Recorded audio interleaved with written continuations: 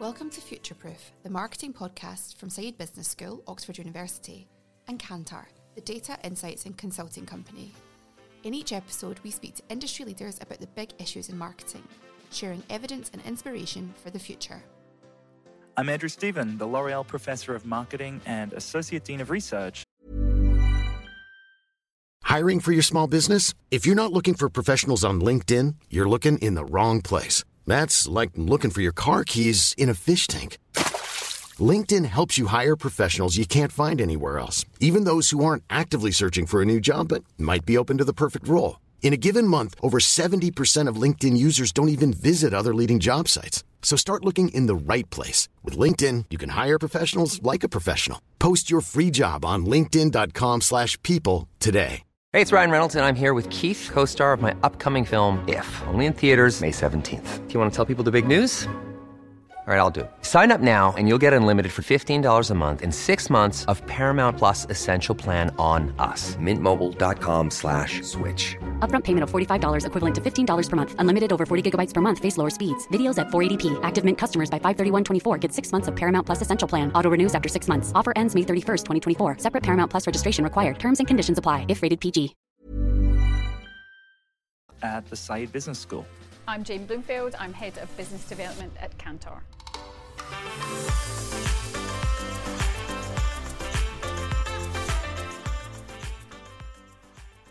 In today's episode, we're again talking to Perry Nightingale, who's the Global Head of Creative AI for WPP. We're going to talk about creativity and the value of it and how we measure it and also how we can put it into education, which is something that's really important to Perry.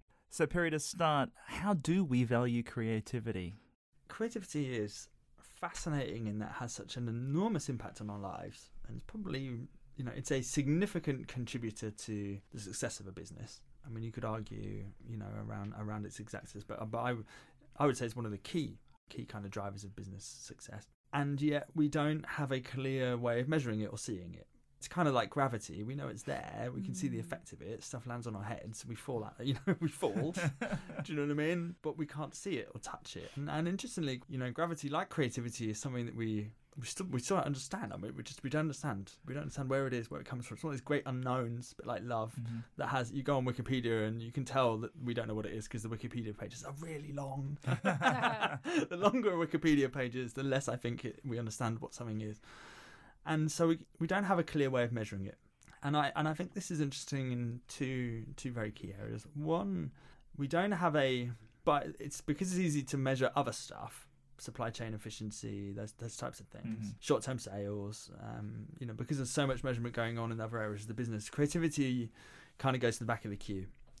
And I think it's one of the reasons that companies find it hard to be creative, because they have very short-term, and that short-termism has become more prevalent actually, to be honest. Brand building, we feel that we don't get as much opportunity to long-term brand building as we used to. The other really key challenge that you get because of the difficulty of measuring creativity is in education, I believe. Creativity is like the invisible hand, like the economics thing, right? It's there, it moves stuff around, but it's not something that people can easily point to and go, that's a great thing. So if we looked at how you might measure that in children, it's a huge passion of mine. My CV was non-existent. I taught myself to code when I was like 27. I didn't go to university to have this kind of stuff, right? So, I'm always constantly looking at how might we have been able to measure what I really loved doing, which was storytelling and daydreaming and coming up with things. How might we have been able to measure that in a way that I could have found the job I'm in sooner? Do you know what I mean? Yeah. And how can we help people who maybe are in that situation now? And when you look at, you can measure maths, you can measure reading, you can measure writing. You can say, can you write this thing? Can you read this thing? Can you add this up? Can you measure how creative someone is? That's incredibly difficult. I would love to sort of find ways, as partly the working with Oxford as well, finding ways to measure and value creativity in young people. It's something we see more and more on the job applications. Yeah. People want creative thinkers. They want people who are capable of coming up with new products. I look at Amazon's share price, and the moment that they said, do you know what? These virtual assistants aren't in a phone, they're in a speaker in your kitchen, and you can see Amazon's share price just rocket at that moment. Because they had made this lateral mental leap. They'd gone back to an old technology, actually, the speaker. Do you know what I mean? Everyone else had been obsessed with this shiny black rectangle we carry around in our pockets when the speaker, which was really on the way out in many ways, was the answer. And creativity is the way businesses do that. And to do that, they need creative people. And to get creative people, we need to value it when they're young. Do you think part of the challenge we have is that we overemphasize other things? I've got 2 kids, they're at school, you get their report card, it's maths and English. As you say, they don't talk about anything else. Yeah. Is it that we've forgotten some of the simpler skills in life and the importance of allowing play? Do you think, there's a societal challenge there that we're just not encouraging some of that? Absolutely. I remember once I was doing a speech in China about publishing. So I'd done some amazing innovation work with News Corporation, actually, with the Times. So they had been seeing falling revenue in print advertising, which is no surprise to anyone, and they were looking at different ways that they could enhance the reading experience, particularly around luxury and those types of things, so that they could bring some of that revenue back, right? And creativity, a good ad campaign is one thing that can turn your business around, but also an amazing new product, right? So creativity and innovation is at the lifeblood of it's an existential thing. And so I'd done some for Penguin as well that had really helped to turn that business around with Stephen Fry. And so I went to China and I did speeches about that. And I was in a newspaper in central China, in a newspaper office. I said to them, is it a big regional newspaper? And they said, oh no, it's quite small. And I said, how many readers? I had 100 million. I was like, wow, okay, that's I was like, because in the UK that would be quite a big local newspaper. And someone stood up at the end and said, where do your ideas come from? I've never been asked that before since. And everyone goes completely silent and they're looking at me, and the translator guy's looking, the interpreter's looking at me. And I said, it's a couple of things. One of them is, putting things together that had never been put together before in a new way. And I absolutely think that the virtual assistant and the speaker is a great example of that, where, where someone made that mental leap to go, do you know what? Actually, it's not the phone, it's a speaker, is a brilliant example of where someone took something very new and something very old and put them together. And making connections in our minds is a skill that young people have. Again, I lecture about this. They intrinsically see the world in a mass of connections. Oxford said, they said, do you have young children? I said, yeah. And they said, can you do an experiment on her? And I was like, yes, I love doing computer science experiments on my 4-year-old daughter, and she loves them because she gets sugar usually in some form afterwards. And I said, why is a birthday called a birthday? Which is what they had to me to say. And they told me word for word what she would say. And she said, because you get presents. And all young children between the age of 2 and 7 will give that answer. And it's because they see the world in salience. They see it not as objects, but as features, as collections of features. And to her, the most important feature of a birthday is the presents. I noted that my son, and this may be slightly related, my son, he's 2, she's 4, only just learned to say her name. I mean, he's been able to say banana for 12 months. Do you know what I mean? He adores his sister, and I've wondered priorities. Why. So it's like that. Food versus So creatives are able to put things together. But I said, do you know what the other thing is? It's believing in yourself. And I said, when I was a kid, I used to roam miles from the house. We used to live in the country. And I used to jump into rivers that were far too deep. And I used to climb trees that now I look back at them, I just go, oh my God, I can't believe I got to the top of that. Do you know what I mean? And I kept climbing because I believed I would get to the top. Yeah. And I think a key part of creativity, which is why I think actually that tolerant liberal societies are often really good at it, is that they inspire belief in yourself. And believing in yourself is, without a doubt, the most important thing in creativity. You will run out of belief long before you run out of time and resource. And so you talked about that you work with young people, and what can you do to inspire that and keep that going, I guess, just that little bit longer? Imagine we all just kept it even for 5 years longer than most of us do when we get that little bit older. Every time I lecture Oxford, I go and I do a presentation somewhere that doesn't have the resources in the background perhaps to get there. And it's so interesting for a start seeing the difference between those two audiences. Do you know what I mean? The way they absorb information is completely different. I think their relationship with, many of them I suspect have been on the receiving end of very challenging situations at home for a start actually, but also felt probably locked out a little bit of the success that education can bring. I think many young people don't connect the power of education to a successful older life. Do you know what I mean? They just don't make that connection. And many of them as well are taught at a very young age that creativity, for a start, is art and music, because that is really and how we bucket them when we're in the schools. Right. It's like, you have art. If you said what's creativity in schools, many of them would go art, music. So we don't ever see creativity in education as an underlier of the other things. So if you wanted a creative accountant, or you want a creative engineer. I don't know if you do want a creative engineer. That's how you end up in trouble. Let's go with creative engineer. Let's go with creative engineer. If you want a creative engineer, which many of them do, right? If you're a business, you probably don't want all your engineers to be creative, but you absolutely want an engineer who is going to say, do you know what? It's not this thing. It's actually that thing. We've been doing this completely, back to front. We should. Why do we make this electric? Why do we make this like that? Then what we find is that we haven't really been teaching our kids those types of skills because. Or is it that partly is where we tell people they are creative and aren't creative? That even the way our education system works is you're academic or you're not academic, or you're creative or you're not creative, and I guess it's partly is it the labels that we put on people and go genuinely what is creativity, and actually everybody has it. It just might manifest in a slightly different way. Agree. I don't think if we measured creativity in kids, what we would be doing is measuring how well they did at art and drama. Do you know what I mean? And that, I think there's probably a mindset shift that will probably set in over time. And I think what probably many teachers naturally know this, that it's good for the kids to question. It's good for them, I won't say argue back, but not necessarily, to question and to be curious is a quality that I'm sure the vast majority, if not all, teachers will recognise and try and instill. I think it's harder when you're really good at that, but you're not so good at maths and science or whatever those things might be, and then you come out of that process with a piece of paper that doesn't value how. I think it's back to the value, as you say. Where are we placing value? Well, measurement. I'd actually say, you know what I mean. Like many companies would say they want it, but they, what we don't have is a good consistent way of saying these are the people who are brilliant at it. Yeah, and back to your point then about measurement, because isn't that that's often the way all of this works, isn't it? People see a value in something because they've been able to measure it, and then say actually this is important because it delivered X, Y. How do we measure this? To prove the value, or should we?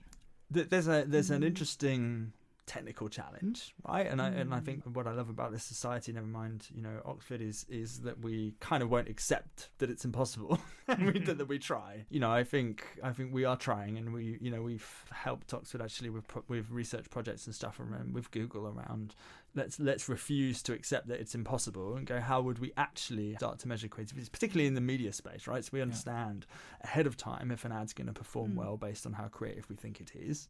And and then hopefully be able to apply some of that learning to how we measure it in people. I think another thing is is really kind of instilling in people who want to concentrate on the creative industry belief in themselves, and to make it as easy as possible and as fair as possible for them to join those industries. 1 in 8 pounds in London is earned in the creative industries. It's one of the least diverse sectors we have, and so we have to look at that. And part of my role at WPP is is around trying to fix that. And not to then go, what's your plan? But kind of, what's your first step? I guess, have you thought about that on part of that journey? I have a school which is called the London School of Creativity. I've run that for like a couple of years, and I'm trying to find scalable ways of doing that, because I can teach maybe 20-30 kids every few months, right? Which is still, it's like that's still a thing, but it's not going to fix this much bigger problem. I think we have to get Brexit out of the way so the government can breathe again a little bit and start to look at some of these things, because we already have through Karen Blackett, who's our WP UK manager. She is a government advisor on diversity in the workplace. Hiring for your small business? If you're not looking for professionals on LinkedIn, you're looking in the wrong place. That's like looking for your car keys in a fish tank. LinkedIn helps you hire professionals you can't find anywhere else, even those who aren't actively searching for a new job but might be open to the perfect role. In a given month, over 70% of LinkedIn users don't even visit other leading job sites. So start looking in the right place. With LinkedIn, you can hire professionals like a professional. Post your free job on linkedin.com/people today. Hey, it's Ryan Reynolds, and I'm here with Keith, co-star of my upcoming film, If, only in theaters May 17th. Do you want to tell people the big news? All right, I'll do it. Sign up now and you'll get unlimited for $15 a month and 6 months of Paramount Plus Essential Plan on us. Mintmobile.com/switch. Upfront payment of $45 equivalent to $15 per month. Unlimited over 40 gigabytes per month. Face lower speeds. Videos at 480p. Active Mint customers by 531.24 get 6 months of Paramount Plus Essential Plan. Auto renews after 6 months. Offer ends May 31st, 2024. Separate Paramount Plus registration required. Terms and conditions apply if rated PG. And so I think, we have scalable ways, and with Oxford as well, over the next 10 years that will look at this challenge. Creativity is only going to get more valuable the more our machines play a role in our lives. Yeah, I think you're right. And it comes back to the process as well. What we've talked about is the creative process, and understanding that then gives us a way in, I think, to educate /train people to infuse creativity or creative thinking or creative processes into all sorts of things. Coming back to what you were saying before, in schools we kind of confuse it with the arts, but it's not. You could have creative engineers, you could have creative data scientists, you could have creative market researchers, you could have, creativity around problem solving. It should be pervasive, but we kind of bucket it as one thing and kind of fence it off, which I think in part then comes back to sort of diversity in the creative industries as an issue, because it's labeled as something. Yeah. And therefore it's not as attractive to certain people because they're those people. And so if it's everywhere, or at least it's valued more broadly, then I think that's also another way to open things up. But if we come back to sort of this idea about infusing creative processes or creative ways of thinking into typically sciencey or things that are labeled as sciencey jobs, maybe from your own work or people that you're working with, give some examples of how that plays out. So what would a creative computer scientist do versus a non-creative computer scientist? Computer science is an inherently creative job. I would say, like, if you're writing code, you're creating something. Yeah. In the same way that parenting is intrinsically creative. Do you know what I mean? It's a creative act. First of all, I think one headwind that helps drive this conversation in companies is disruption. So, one thing that makes it easier to commit to creativity in these workforces is the fact that it's never been easier to start a business than it is today. In some ways, this is a golden age of creativity. Yeah. We could have an idea here that could be a competition to, Procter & Gamble in like 5 minutes. Do you know what I mean? Whereas that used to cost £5 million, today it costs almost nothing, and you get distribution, all of those things all done for you. So I think larger organisations suddenly understand the need for innovation. It is then challenging to find people who are going to be creative. And I end those presentations to the kids who are bored saying, this is what you should say when you apply for a job. And it says, it's what they kind of put on the bottom of my job description for this role. I am curious. I am committed to finding new revenue and growth. I am adaptable, positive, and these sorts of skills. I think that soft skills that companies all want, but probably don't articulate. And then I think it's about being committed to having how that actually plays out, because I think if you're not careful, you can have creative people who then become quite isolated and they sort of wander around, or you have a sort of skunk works or a little lab that becomes disconnected from the main part of the business. And I do feel that one thing that we've kind of gone down as a bit of a rabbit hole is the design sprint and these kind of like hackathon type things. And they came out of a certain type of business, right? Medium-sized digital business. I say like Skyscanners is a good example of that, a client that we've kind of worked with, who do a brilliant talk on it, right? And you can absolutely see how, for them, those types of techniques work really, really well. And they will do loads of experiments. You might have a hackathon which might be around, people who are traveling, who are flying at Christmas. And then, you can come up with a really cool idea, and then you can test that out on 25,000 customers who are flying at Christmas within an hour. Do you know what I mean? Yeah. And that's just a really, end-to-end, a really effective tool. When your business is, oil or pharma or those types of things, you can't, even in our advertising world, we do a big campaign for a client twice a year. It's much harder to run around doing experiments. We can't just take out 25,000 people and show them a certain act. It just doesn't work like that, And I think creativity in that sense is not something that you maybe want to read in a book about new ways of management. I think it's about getting a team, a good blend, actually. So you think sort of it's less about those short, sharp interventions, but actually maybe a bit more. Yeah, is it I think it probably is. I think it probably is. Yeah. I think you can probably feel if a particular team or a particular division has found itself not thinking outside the box. I think what's interesting about creative, people who are sort of dedicated creative people who may be, maybe those sorts of people that you want to have as quite lateral thinkers, they often tend not to be brilliant at, well, this is a generalization, but like, managing people, they're not driven by the same kind of, maybe the same motivators. Yeah. Do you know what I mean? And actually, I found that with, in the academic world, or interfacing with the academic world, that they're less commercially driven. It's a shock to go from the, from the gold-plated ad industry or whatever. But like you're driven, driven. You have a higher purpose, which is to drive forward this research. Yeah. All of us probably could find ourselves better remunerated or better rewarded in other industries where we feel less engaged, right? Mm-hmm. And I think for creative people in particular, they're less, I would say, from my own experience, maybe less driven to manage large groups of people, to perhaps put loads of stuff on their CV, for example. Like when we're doing a lot of work within WP around enablement and how do we upskill. And it's very typical when Google or those types of partners do certification in academy and ads and those kind of things, and an email goes around the office saying, congratulations to these people who've done this. I know who those 10 people are going to be. Always. I think it's very rarely the types of creatives in the creative department. So like what nudges creatives to learn is a really interesting thing, and that goes down to that workplace thing. How do you inspire those types of people to want to come work in an industry where maybe they haven't traditionally seen that as being creative? And how do you keep them? We're interesting to find architects coming into the ad industry quite a bit at the minute, because they don't want to wait now until they're like 40 or 50 before they get to do some creativity. This is a very impatient age for Gen Z and young millennials. Yeah. It's a very impatient era where they now know that their job security is not non-existent. Yeah. And I think they see the pace of change being so fast that they're like, in 30 years' time, we could all be obeying robot voices in our ears. So like, Yes. am I really prepared to like do sort of structural weight analysis for like 30 years to junior architects or whatever, right? And so they come in saying, hey, we want to get into advertising. We do creativity now. That's just an interesting shift, right? Because you're right, it will then mean that people lean towards certain industries or types of employment if that's how they feel, if they're encouraged to be creative. Whereas actually what you're saying is it's important that we infuse it across all industries and encourage it. And also the amount of automation that's going on at the minute, I say, looking at these pieces of software for audio recording and stuff like that, enormous amounts of automation is coming out of Adobe. I mean, Adobe is a key client of mine.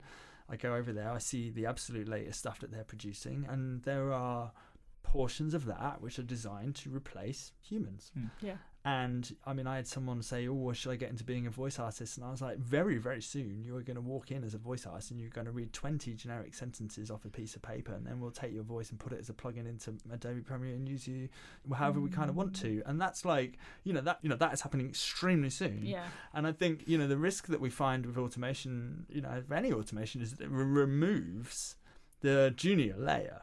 Do you know what I mean? Actually takes away the need to do that. And so it becomes almost like a glass ceiling that makes it quite difficult for people to get past. So we need to think hard about that. Well, then, how do you learn the craft? Yeah. If you take out that junior manual layer. The architecting is a great example of that. Like, if we used AI to handle the weight for a building, for example, so a senior architect might say, this is what my overall vision is, might hand it to an AI, and then an AI might go, right, I've run all the numbers, and this is, and this is what we can produce based on that. Whereas in the past, that might have been done by hand and by analysis. But what you'll then find is, a bit like when you're constantly relying on your GPS, that you lose your spatial abilities. Yeah. But you're still using GPS, aren't you? Everybody is, because it's great. Yeah, and so we have to think hard about living in a world where it's harder to progress in those industries. I know architects who at architect school would just draw dots. In Berlin, they just drew dots for 2 weeks. And he said, why am I drawing dots? And he said, because your entire career is going to be drawing dots. I mean, arguably, you could say, well, that is going to make us more creative, because it is going to take some of the stuff, though, to your point, Andrew. This freeing up idea. It frees you up. Yeah. So I guess, is it more about then how, if you're not learning those hard graft and those skills, how do you feel comfortable with that? And then what skills is it that you now need to either trust in the AI or input the right stuff, being really broad here, that allows you to then say, right, I will go with the great big vision, which arguably is way more creative than drawing dots. And so could it be that AI actually allows us to be much more creative?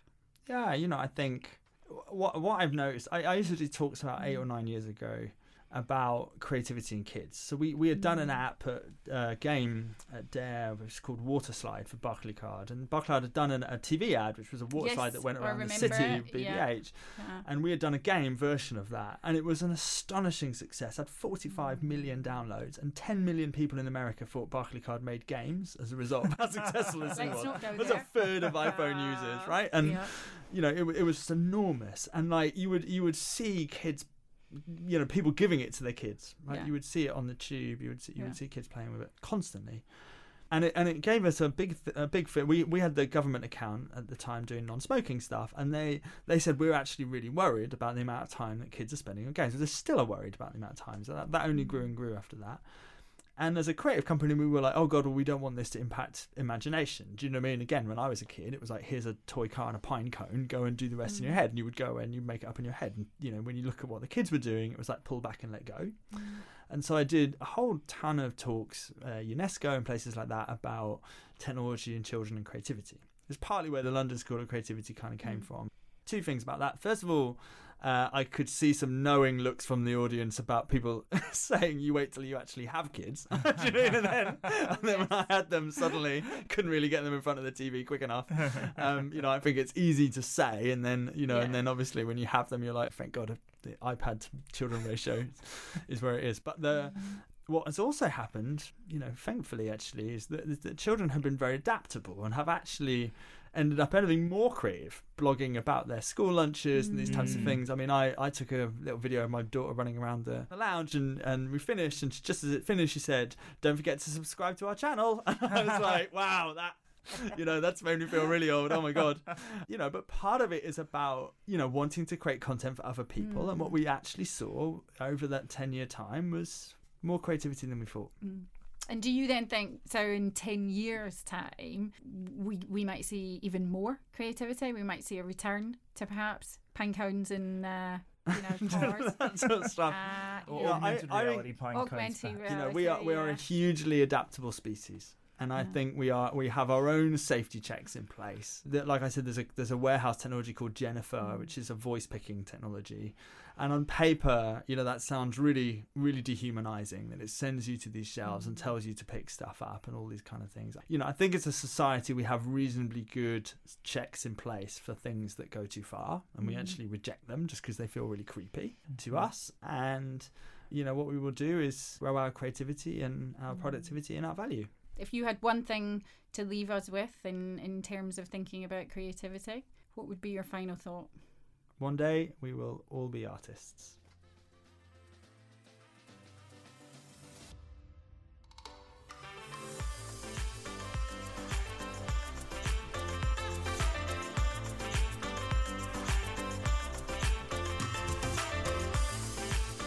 You've been listening to Futureproof.